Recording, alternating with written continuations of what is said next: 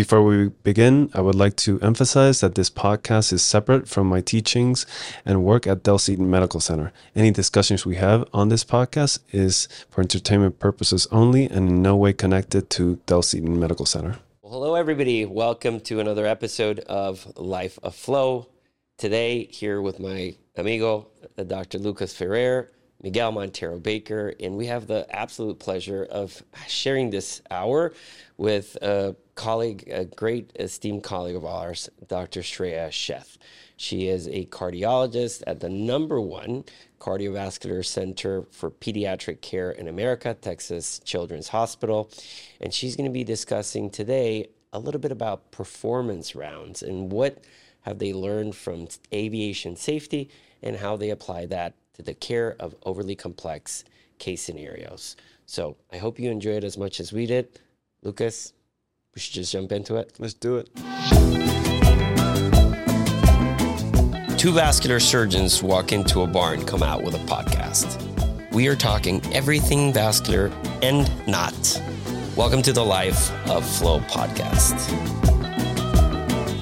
All right, so I'm really excited about today. Lucas, I'll tell you, as we've been working on this project for a few months now, thinking about the people we want to bring on board, it's kind of cool to start understanding your network, right? And you start going through all these people that somehow you've interacted with. Yeah. And then you start thinking, who can I have a really cool conversation that people may want to listen? Yeah. And so, I mean, I don't know how that's been for you, but anyway, today we are incredibly happy to hear that our good friend and colleague, Dr. Shreya Sheth, said yes to this experiment, by the way, because it is an experiment for us. First episode. Yeah, I mean, episodio uno. Episodio uno. Bienvenidos. And so we'll see where it goes. We are certainly very excited with this. Not to create a monologue on the front end here, but I think it's important for you because you don't know Shreya. No, right? I don't know. Yeah, so why don't you give us a little intro? So Shreya, Dr. Shreya Sheth, Dr. Lucas Ferrer, vascular surgeon here in Austin. She's a cardiologist in Texas Children in Houston in the medical center. And I met Shreya indirectly through my wife. My wife works at TCH and she's involved in quality. And of course, I get all that indirect stuff that happens at home and all these Zoom meetings that now you're inevitably involved in, right? Because the world has now become incredibly invasive. So everybody's involved with everybody's stuff at home and your Zoom makes it a Zoom of the family. Yeah. I've heard a lot of what you do, but how about you just give a high level, Shreya, of what it is that you do and at work, and then I'll kind of back up and understand a little bit more about you. But maybe we'll start by saying what it is that this project you do is a little bit about for people that don't necessarily even know about medicine. For sure. Okay, well, first of all, I'm very honored to be the first guest on this show. I feel like I should be thanking you all for having me here for sure. This is very exciting to hang out over Zoom. Most of the time we're all business on these things, so that's great. So here at Texas Children's, I am the director for quality and safety for our Texas Children's Heart Center. So I'm a cardiologist by training, a pediatric cardiologist. My first round of training was in general pediatrics, which was amazing. Although I very quickly realized I'm not the person that should be advising anyone on sleep training. And then from there, my background is in my undergraduate degree is in engineering and sort of the plumbing of cardiology and especially congenital cardiology, where often things are connected in weird ways and you got to figure out how to reconnect the system so it works. That was really attractive to me. And so I did a cardiology fellowship after pediatric residency and then did an additional year, which a lot of us do. Mine was focused on imaging. So I do everything from fetal cardiology, babies inside of mamas, all the way out to just under adults. I don't see adults anymore. And we take care of a wide spectrum of disease. And that's another thing that's really attractive. You see kids that have a little thing and then are healthy. You see lots of kids that maybe have something but are healthy. And then you see some really, really sick kids. It's a huge spectrum of disease. There's outpatient, inpatient care, all sorts of procedural subspecialties within cardiology. And the other thing that's lovely is that you almost never work solo. You almost always work as a team with other specialists. So Here at TCH, we're a very large center for what we do. We work with a big team of cardiac anesthesiologists, a big team of cardiac ICU doctors, are, of course, cardiothoracic surgeons who really rewire the plumbing, and then cardiologists, as well as all of the other groups that work within our inpatient spaces, like pharmacists, respiratory therapists, and everybody's here kind of with this one goal to take care of kids with hearts that aren't working so well and help make them better and get them home. And so I think that teamwork part was something that I was really kind of attracted to in pediatric cardiology, because you have like so much real like depth of specialty knowledge, but everybody has to try and figure out how to get all the pieces together for the patient. And that kind of like was a pretty easy segue into kind of where my job is now, because I like the processes. I like to figure out how do we get all of these people doing their very subspecialized job to really line up really well for our patients to get the best care that they need. And so that kind of aspect of processes, quality, patient safety within kind of our in and out patient units, that was really kind of interesting to me. And so fairly early in my career, I think I started to gravitate towards like bigger picture quality and safety work for pediatric cardiology patients. So Shreya, let me interrupt you real quick. So we're talking about high complexity clinical pathways, right? You don't necessarily think of it, because I'd like to, when I think as a vascular surgeon, we don't necessarily have, I think, incredibly complex long-term paths of multi-elemental care, in the sense that I think of high complexity of, or maybe we do, I don't know. Lucas, we have, let's say, heart failure team, and some cancer care, and maybe transplant units, right? Transplant tends to be a very complex group of patients. Congenital heart tends to be a very complex, right? You have PULM, you have cards, you have ICU, you have surgery, et cetera. So anything that you can relate to that has so many intricate variables in what we do? I think limb salvage suits should be that, but the way the incentives are structured kind of prevents it in most places, because obviously it's, everything goes into that, and it would be to have degree of complexity, but maybe complex aortic. Maybe I don't do complex aortics on a regular basis. I don't necessarily see the. Is trauma a little bit like that? Nah, I don't know. I'm trying to think. Maybe it just maybe.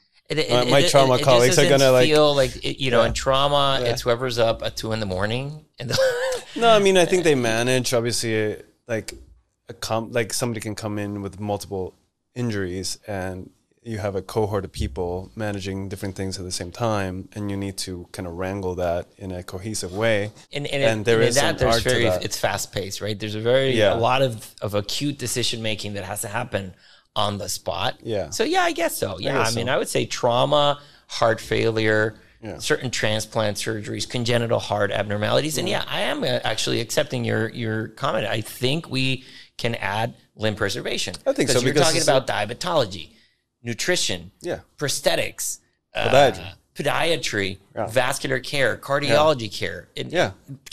That's what it should be. Exactly. Right. And so, but anyway, this is going to be really interesting, because as vascular surgeons, why in the world can we not have what they have, right? That level of organization and detail. And like you said, I think the alignment, but maybe we can land on that a little bit later, but the alignment of the structure of the healthcare and how you get incentivized and how the pay structures happen, and a lot of those, which I don't think is a huge deal, Shreya, when you work in an academic large facility, right? It's more like, hey, you negotiate, here's your deal, here's your salary. And then from then on, it's more like you're working focused on the patient. It's not necessarily, there's not that thing in the back of your mind, although I'm sure the administratives love bringing that up of how many RVUs you're producing. Mm-hmm. That's right. Yeah. So I think I am lucky in academics to be tied, and as a non-proceduralist, so that maybe it's different for like cath docs and EP docs and stuff. But I, as a non-proceduralist in academics, am a little bit lucky to not have to be tied to not that I'm not held to an RVU standard, but I am not as worried about my production, which gives me the space to do kind of like other things. Specifically in my job, I do a lot of administrative time and a lot of teaching. And I get to do that because I'm in academics, and nobody's like, hey, how many RVUs did you produce today? it's always a conversation. I think, It's again, an inevitable Yeah. conversation. we all have And partnerships with administrators who have needs that are sometimes Can I, different from our needs. But of can I course, ask you about something a yeah. little more kind of made up? So you have a background in engineering. So I Mhm. understand your kind of proclivity to processes and such, but then you did medicine. I think medicine, as much as we say it's a science, it's an art, really. I mean, it's judgment, and you know, for me, one study doesn't change what I do. It informs what I do, but my experience and my the people that have taught me was inform what I do. So how do you bring those two things together? Because I very much gravitate to the art of it. That's kind of why I wake up every day. I I the process of it, sometimes I feel like it infringes on the art of it. So how do you balance those two things? Yeah, I'll agree. I mean, I think in medicine, we call that a little bit like systems engineering, right? So it's Mm-hmm. you're taking kind of the context in which you have to work. I have this hospital and we have this number of beds and I have to see this many patients in clinic and generate this many RVUs. And then you're taking that human aspect, which, like, this is my area of expertise. This is how I like to interact with my patients. Here's the standard of care that I want to hold myself to. Here's the learning that I do with like new research studies. And then how you bridge the gap between those two or like make them work cohesively together. I think that's where quality and process improvement lives. It's like, I know what I want as my standard of care. I know the research studies. I know sort of the best practice models. I know what I bring to the table with my own personality and my background and how I relate to patients. And then here is the kind of hard area in which I work, like my space, my time, my RVUs, my culture in my hospital for what's important and how much I can do for patients, et cetera, what the capacity is of my units, what I have for resources in terms of other ancillary services. And then you put those things together. So what I loved about kind of quality and process improvement for the beginning is that it looks a little different everywhere, but the principles are kind of the same. And so, what you're trying to do is get the best out of the human to sort of coax the best out of the system and then really get the best care for the patient. Sounds a Yeah. little hope. Is the concept of over optimization as a kind of detrimental force something that you guys think about when you come in? Because I feel like sometimes you put in a person to do a specific task in the goal of optimizing one specific thing, but that person doesn't see the forest that sees the tree. And I don't know, that's something I think I've kind of was reading it in a book, and it made a lot of sense one morning when I was, driving to work. Is that something that's thought about? Because I feel like that kind of like leads, I think there's some truth to over optimizing can lead to the opposite effect, and it actually probably leads to a lot of like the unsatisfaction that doctors feel when they Even work in a patients. hospital, or even patients. Yeah. Yeah, if you're optimizing sort of a doctor's time for RVUs, then what you're doing is taking away from your ability to kind of really bond and talk to the patient, really win them over and try and get them to do the best thing for their care. I think that is where healthcare differs from like aviation and industrial engineering. It's that the human factor is so important, and you're taking these people, doctors, pharmacists, respiratory therapists, who are truly experts in their purview, but need to be able to work together. So I think over optimization is the thing. I also think like it's really easy. We talk a lot here about over standardization. And I think one thing that's like important to understand in kind of quality and process improvement and optimizing these systems is that you're doing it for the most part, so that when you deviate, you do it for a really good reason and you expect those deviations. So if I say am making a protocol for I don't know, vascular plugs after cath procedures, and I'm like, okay, well, these are the plugs that you have to use, and it has to be done with this kind of ultrasound guidance, and you have to document it this way. What you end up doing is sort of sometimes over protocolizing things that you want people to get a little creative about when they need to, because that's the expertise that they understand. So I don't want to limit the devices you can use if you know that none of those are going to fit where you need them to fit. I obviously don't do this part for a living, you can tell. but so there is that. I mean, there's a sense that like, administration wants doctors optimized to the nth degree, or we have to have these systems running on, but you can't do that with humans, right? And medicine, like you said, is such an art that you have to, like, the humane part of medicine has to have some room. And I think people are pretty conscious. It's easy to get cynical in what we do sometimes, I think, because it looks so different than it did decades ago, and it will look different in decades. But the thing is that when you're working with teams, and I mean, this is, I'm sure I know Lucas very well. Lucas is the kind of guy that, he'll go into the OR, he'll be very knowledgeable ahead of time, and he goes in there and things go south and he just wings it, right? I mean, he's like, I've got this depth of knowledge and I'm in this problem and I'm winging it and I'm going to get this guy out. I'm going to get this patient, or in your case, I'm going to get this kid off the table, right? But that I don't think that's threatened by having performance-based systematic approach. Well, it's threatened. No, well, but I disagree in a way, because every day. I think that, so I would call that I'd love your comments, because the question is, you're not curtailing your surgeons from doing what they have to do. It's more about, hey, the organization and the synchrony that has to happen for that patient that came into the ED, for that ultrasound to happen, for that echo to be happening at the same time that those labs are happening, for there being no, so that machine is oiled. And there's moments where the wheels are off, and you got to take care of that patient regardless. I completely agree. But the thing is that you can't get people to shut off that, because I think that has, for me personally, that has no place in how I conduct a procedure, right?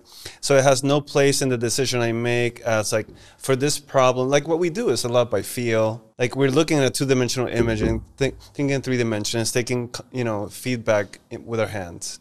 So I make decisions sometimes by how it feels. I think for this, I want this wire because it feels right. But that doesn't remove the fact that patient needs a heparin drip, no, of needs to course. go to the ICU. But the thing is the mentality. Everything needs to happen. Yeah, but the thing is that the mentality. Are set up so you can get the wire that you need, right? So I think when we design safe systems, we design systems to control as many things as you can so that you're able to make the best decision in that time and you've got what you need. No, 100%. So you design systems to be able to accommodate the human workaround. Because honestly, if you look at sort of what happens in a hospital and you look at, say, a case from start to beginning, you will see, if you analyze it, so many times where someone was like, "Ooh, doesn't feel right," and then changed the course of that patient's care, right? Yeah. Not because they had some protocol telling them to, but sometimes it's better to not put those things into policy necessarily, that people have to, right? So I think there's a little bit of a misnomer that protocols mean that every decision is made for you and there's no deviation from that decision. Some things need to be protocolized so that you have equipment that you need. You have sort of an expected pathway for 80% of these patients to go down. But the protocol that doesn't work is the one that dictates care so tightly that there's no ability for humans to accommodate in there. You guys know as well as I do, no 2 patients are exactly alike. And even if they are alike, they go into these systems and can get knocked off a pathway. It's like Plinko, right? Yeah. And so the part of the human interaction with that system is getting that Plinko ball back on the path that you wanted to. So your end bucket is the good outcome.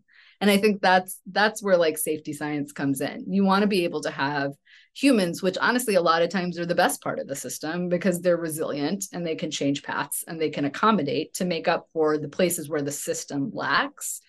Your goal in sort of healthcare improvement is to design systems that help that human as much as possible. I completely agree with that. And as son of an engineer too, who was I think that's why I hate checklists so much. Your dad's an engineer? Yeah, my dad's a mechanical engineer. That explains so much. That explains a lot. Yeah. About you. Yeah, exactly. The rebellious son. I understand the value of processes because obviously I have seen the lack. I just don't like to live by them. But that's my Freudian thing. You get these ideas, and ideas have their own mind and force, and they permeate through an institution. And it's difficult then to, because I think they do have, and they should be the dominating force in certain aspects of it. Like, yeah, the process of getting a patient in and such, and like getting equipment and all that stuff. But the thing is, like, how do you stop it? Because there's a moment where that idea should have no place. There's a moment where you're making the life and death decision, and that idea of protocolization, I mean, I think has no place. Well, I don't know. I think there's a purpose. Like, look at like algorithms for ACLS, right? Like, there's a reason there are algorithms for ACLS. Now, if you have a cardiologist in the room who's looking at the monitor and they're like, wait, don't shock this patient, then you have like one of the pillars of resilience in healthcare, which is deference to expertise. Yeah. But 95% of the patients that code, I made that number up, 95% of the patients that code may not have like a cardiology expert in the room. So there has to be a protocol, right? Like there has to be here's how we save most of the patients, and we can teach this to people and they can deploy it. And then you buy time to call for help, right? So I think it's that there's certainly like, I don't know that anybody would even practice medicine if everything we did was dictated by some rigid protocol. Like I certainly wouldn't. But what I think is fascinating is in the setting. But isn't that where it's headed? Don't people talk about like doctors working for Amazon? Because I've heard that in academia. Well, I mean, we'll all be working for Amazon, and that's like I can shoot myself in the face right now if that happens. I think before doctors talk about your cynicism here. Yeah, exactly. Yeah, yes, we're all being bought out by doctors work for Amazon. There will be AI doctor consults probably. Yeah, and they'll work for Amazon. But anyway. Potentially those will serve some purpose, and the bell will swing back the other way as well. So, like I think there is a place for protocolization of the things that help us teach, the things that help enforce kind of standards of care where they may be difficult to enforce. But I think, again, one of the pillars of resilience in healthcare is deference to expertise and understanding how people interact with systems to lead to the best outcomes for a patient, as opposed to like systematically, rigidly dictating how everything goes, because we know that actually doesn't work. It doesn't work. Well, one of the things that I think, kudos to you for maneuvering is, imagine, Lucas and all his haterade being a vascular surgeon. Now imagine a cardiothoracic surgeon, because we all know that's next level of, and in an incredibly diplomatic way. And again, this is all hearsay because I get to join secretly behind the scenes and pass and fly by. Not that I'm paying any attention. I'm not compromising anybody's safety or security or privacy. I'm just saying it seems like there's a lot of management of personalities when you are, hey, I am a systems, in a way, optimizer. My job is to bring everybody to the table and, in a way, find some common ground in which we can all agree that as a whole, we need to do better because of those 3 a.m. calls, or because at that moment you need that wire and it's not there, then it all goes down to, the guy that had to order that wire, and maybe the guy that had to unpack the wire from the truck in the box downstairs. And so when you do performance rounds, it seems like it's an opportunity to dive into all this.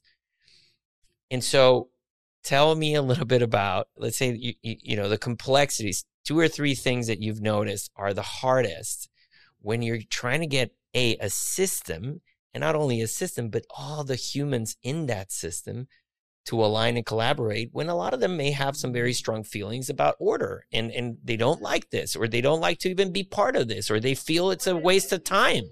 Yeah. No, I think, the things that we stay away from are the things that it sounds like Lucas worries about. Like I'm not here to be the principal, right? Like one of our key goals with performance rounds was like, we need a way to talk about not just every bad thing that happens, but also like, hi, all of you guys participate in so much complex care every day that goes well.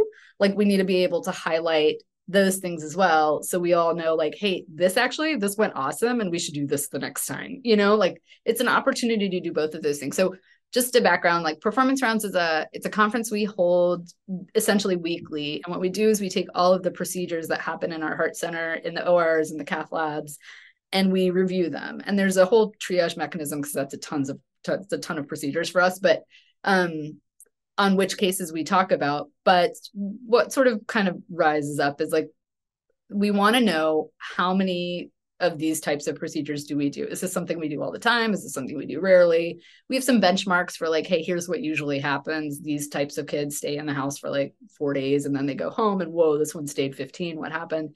And it's a learning conference. It's really a conference where you get to think about like, oh, I can tell you why this went sideways because, XYZ happened and here's what we needed and we didn't have. Or, hey, this went really well because all of these people came to the table to talk about this patient before they were born and we got everything set up that we needed. We should do that every time. And what it is for us is it's learning. It's learning about the system. I don't care what you did with the epinephrine. If you went up, you went down, I don't care. What I want to know is I couldn't titrate that epinephrine because I couldn't find a pharmacist on the unit. We need more pharmacists, like that kind of stuff. Do you have, because it seems like a lot of this is admin. So is it only physicians and healthcare workers in it? Yeah. Because by the way, to set the stage, and I think we're a little discombobulated in that sense, that Performance Round is a weekly 1 hour, right? It's 1 hour, 1 hour event where you essentially go through the caseload, right? You go through, hey, here's how many cases we did. Here's the standard cases we did, but then we select some and then we dive. And it may be a win and it may be a not so win. And who's there? But exactly. So who's at the table, and do you have non-healthcare providers also? Because sometimes I feel administration is responsible. Why don't we have more MAs? Why is there not more ultrasound techs at 2 a.m. that could do this and provide care? Yeah, certainly leadership in the heart center is there, like nursing leadership, medical leadership, and most of the time someone from our admin leadership team is there as well, just because of those things.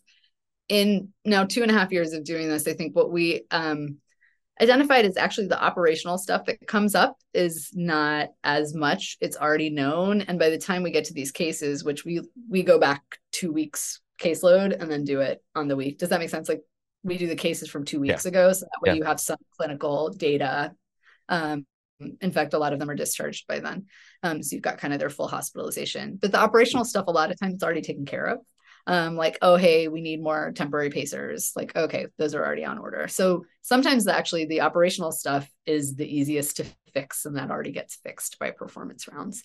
So we'll get updates on that. A lot of what we end up discussing is around the safety of the patient. So events that happened that could have been avoided, equipment that malfunctioned, again, that gets taken care of pretty easily.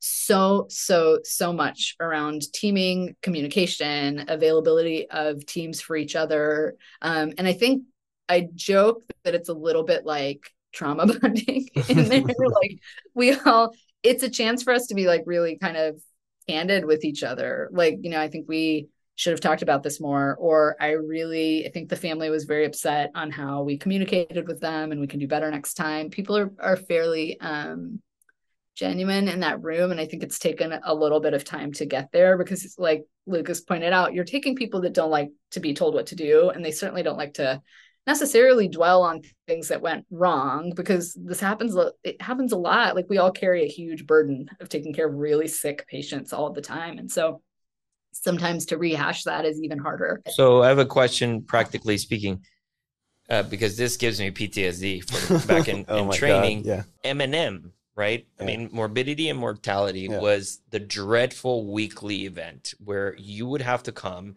and essentially get naked in front of a public of 150 doctors, all of which they thought they are the smartest and the best, and they've never, ever had a complication. And you're there and you're saying, and so we punctured the lung, trying to put a subclavian axis. Yeah. And then we had to and then these guys just pontificate about how that's ridiculous. And you would feel shame. You would feel aberration, like all these things. And so, one, do you forego M&M? Like, do you remove it with this more benign, more apparently empathetic and evolutionary way of seeing things as a system? Or is M&M still what it is and continues to be this like god-awful situation where everybody points fingers at everybody, And then you have this other arena where these things happen. So how do you go about it and how you do it? For a lot of our procedural specialists, like American College of Surgery, they sort of mandate that you have M&Ms in a they don't mandate the format necessarily, but it's like still fairly traditional. Every mortality has to get looked at. We actually took mortalities out of this group because we have a separate M&M. Okay.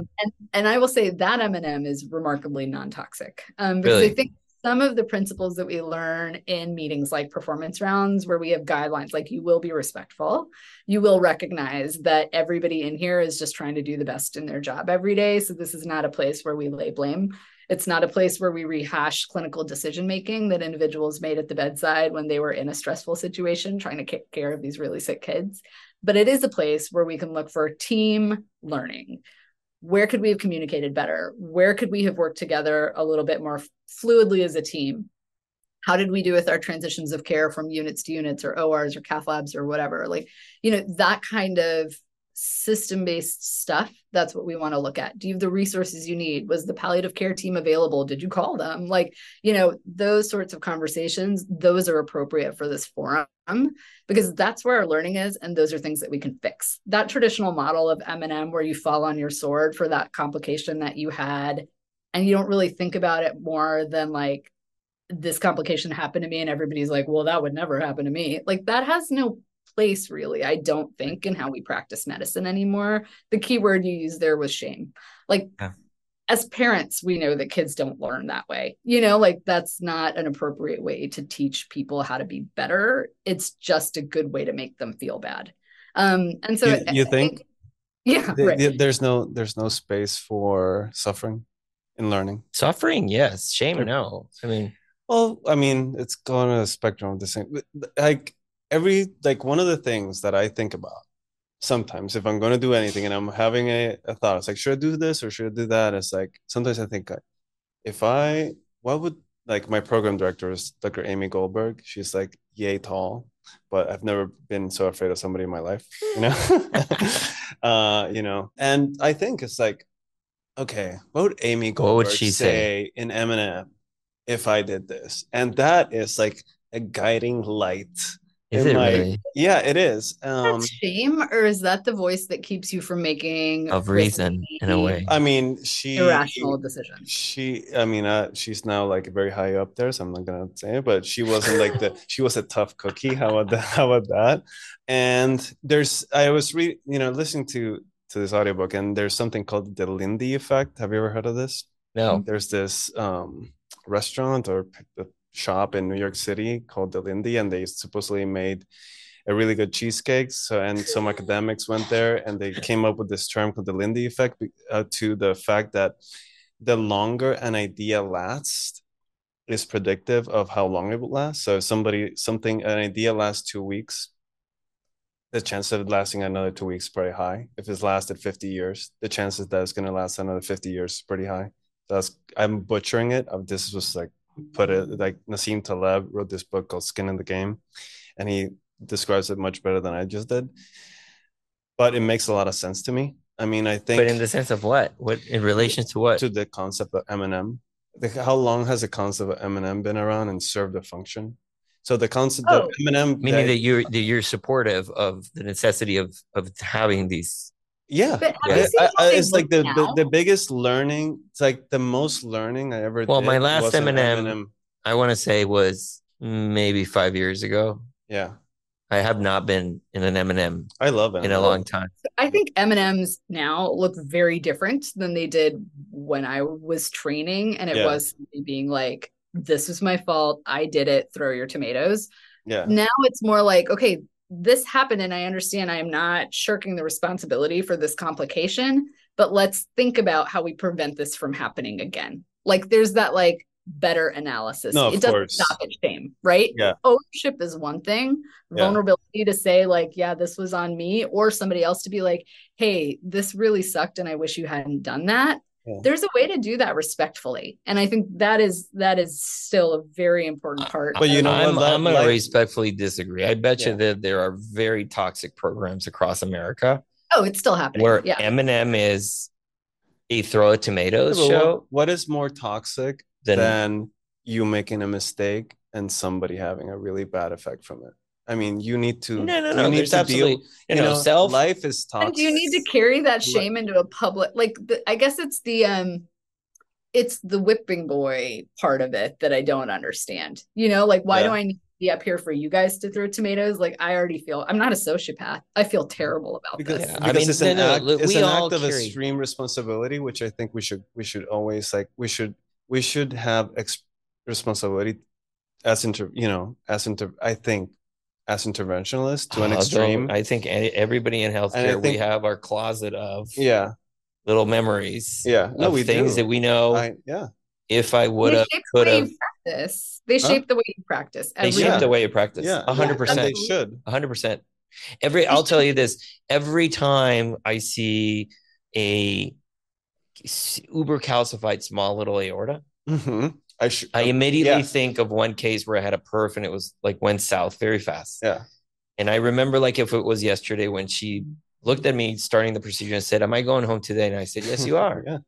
Yeah, I'm going to put discharge orders. Yeah. And this is now 15 years later. Yeah. Every single time I'm starting to poke that case, my heart rate goes up. Yeah. And I immediately think of her voice. Yeah.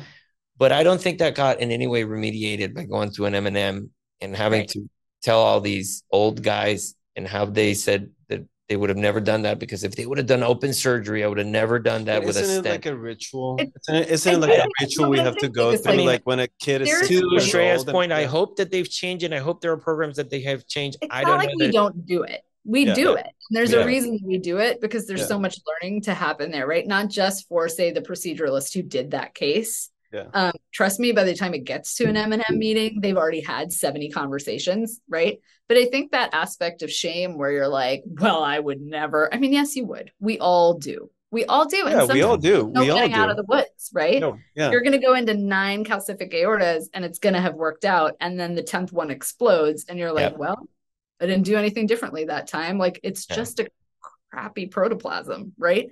So, I think to heap shame upon that is like dumb. Now, if you're having a conversation that's like, how was your approach and what could we have done differently? And, would you think about doing something differently the next time? Or what resources did you need that you didn't have? It allows that person to think, how can I change this, right? When we think of traditional M&Ms back in the day, they were just like, you, bad, done. They weren't. Now it's more like, okay, well, that whole thing goes down again. How are you going to do things differently next time?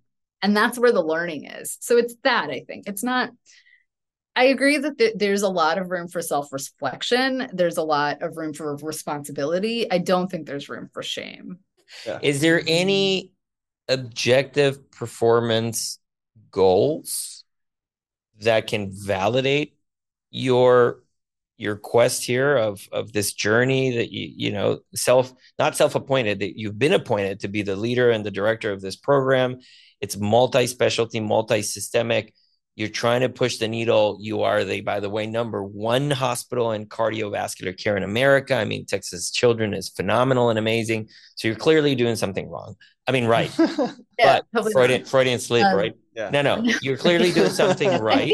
I think we're always. How do you objectivize where this performance thing that we're doing and we're investing time is pushing the needle in this way? So do you have research, abstracts? What production is there, if any, to tell any naysayers or any haters, no, this is exactly what we need to be doing? And look at where we were here. Look at where we're now. Like, where have you measured the effect of doing this and bringing everybody up to the table? We've used this as a platform for a lot of things, right? There's case analysis, and that's kind of the biggest one, but it's also an opportunity for people to have candid conversations. So in the background, we're always sort of like thinking of like sort of the psychological aspects of teaming that happen during this place where we create a space for people to have conversations. And we're also thinking of like, what changes are we putting into place as a result of conversations that we've had in here that are affecting our patient outcomes over the long term? So we track a number of things. We track who's speaking in the room. Is it just like a surgeon speaks up and then every case a surgeon spoke up and nobody else said anything? That's not like a hospitable environment. You're not really creating a space where people can talk. But, do we have junior people talking? Do we have non-physicians talking? Are we like creating a place where people can say like, oh, actually there's a project happening on that. And so there's some awareness that's being shared. So we track who's kind of speaking in the room. We look at the follow-up items that are generated from these conversations. So again, like, okay, we need more temporary pacemakers. We'll put it on a list and we'll follow up. Like, did these pacemakers get ordered? Great. Did that problem kind of get solved? Or at least addressed in kind of the near time. So we have projects that have been generated. There are like data polls that have been generated, and we keep kind of a list of running kind of follow-up items from this conference that we refer back to and kind of keep moving as kind of the quality work that our heart center does. And then the big picture outcomes, it's really hard to say that the one conference where we're talking about stuff has changed our mortality rates, right? Those are like very multifactorial. There's a ton of stuff that goes into that. But we watch things like our overall length of stay for these patients. If you hear that X surgeons, VSDs all get out in 3 days, but you're like, hey, my VSDs are taking 6 days to get out. And in performance rounds, you're hearing, well, extubated on post-op day 0, chest tubes out on post-op day 1, and by post-op day 3, they were up out of bed, left the hospital on Lasix. You start thinking like, oh, maybe I need to be doing that to my patient. So we've actually seen a little bit more standardization in our post-operative care because of this. And for a couple of lesions, it's actually like the more predictable postoperative care has decreased our length of stay a little. And I won't attribute that directly to performance rounds, but I think the awareness of sort of like what other people are doing, what the right hand's doing, what the left hand's doing in a space like that helps people be like, oh, this is the way we do things. And that's something we've kind of like focused on a little bit as well. So if you had to do this all over again, meaning, let's go, when did you get hired for this? Post-pandemic, so like 2020, well, maybe 2019, maybe right before. All right, so this is now about like 2 or 3 years. I'm just wondering, with what your experience has been, would you take the job again? If let's say we go on a time machine, knowing what you know now, would you take this job again? Are you in love with the commission that you've had, and would you do it all over again? And if so, would you do it? Maybe yes, but you do it a little bit different. I think we've learned a lot. This conference has evolved a ton since we started. It's our own little quality improvement project where we have different things that we'll try out and we'll see if they stick or not, or if they improve things. So the way it looked in 2020 when we really took it over to the way it looks now, very different. And a lot of that is like, okay, well, what is the audience getting from this? Like, what do you guys need as members of this heart center who are taking care of our patients from this conference? Do you need us to sit here and like rehash everything with these patients? Do you want more about like, how many of these do we see a year and what's their average course or whatever? What do you need from this? So I think that kind of constant work on improving how people interact with this conference and what it does for them has changed a lot over the last 3 years. If I had to do it again,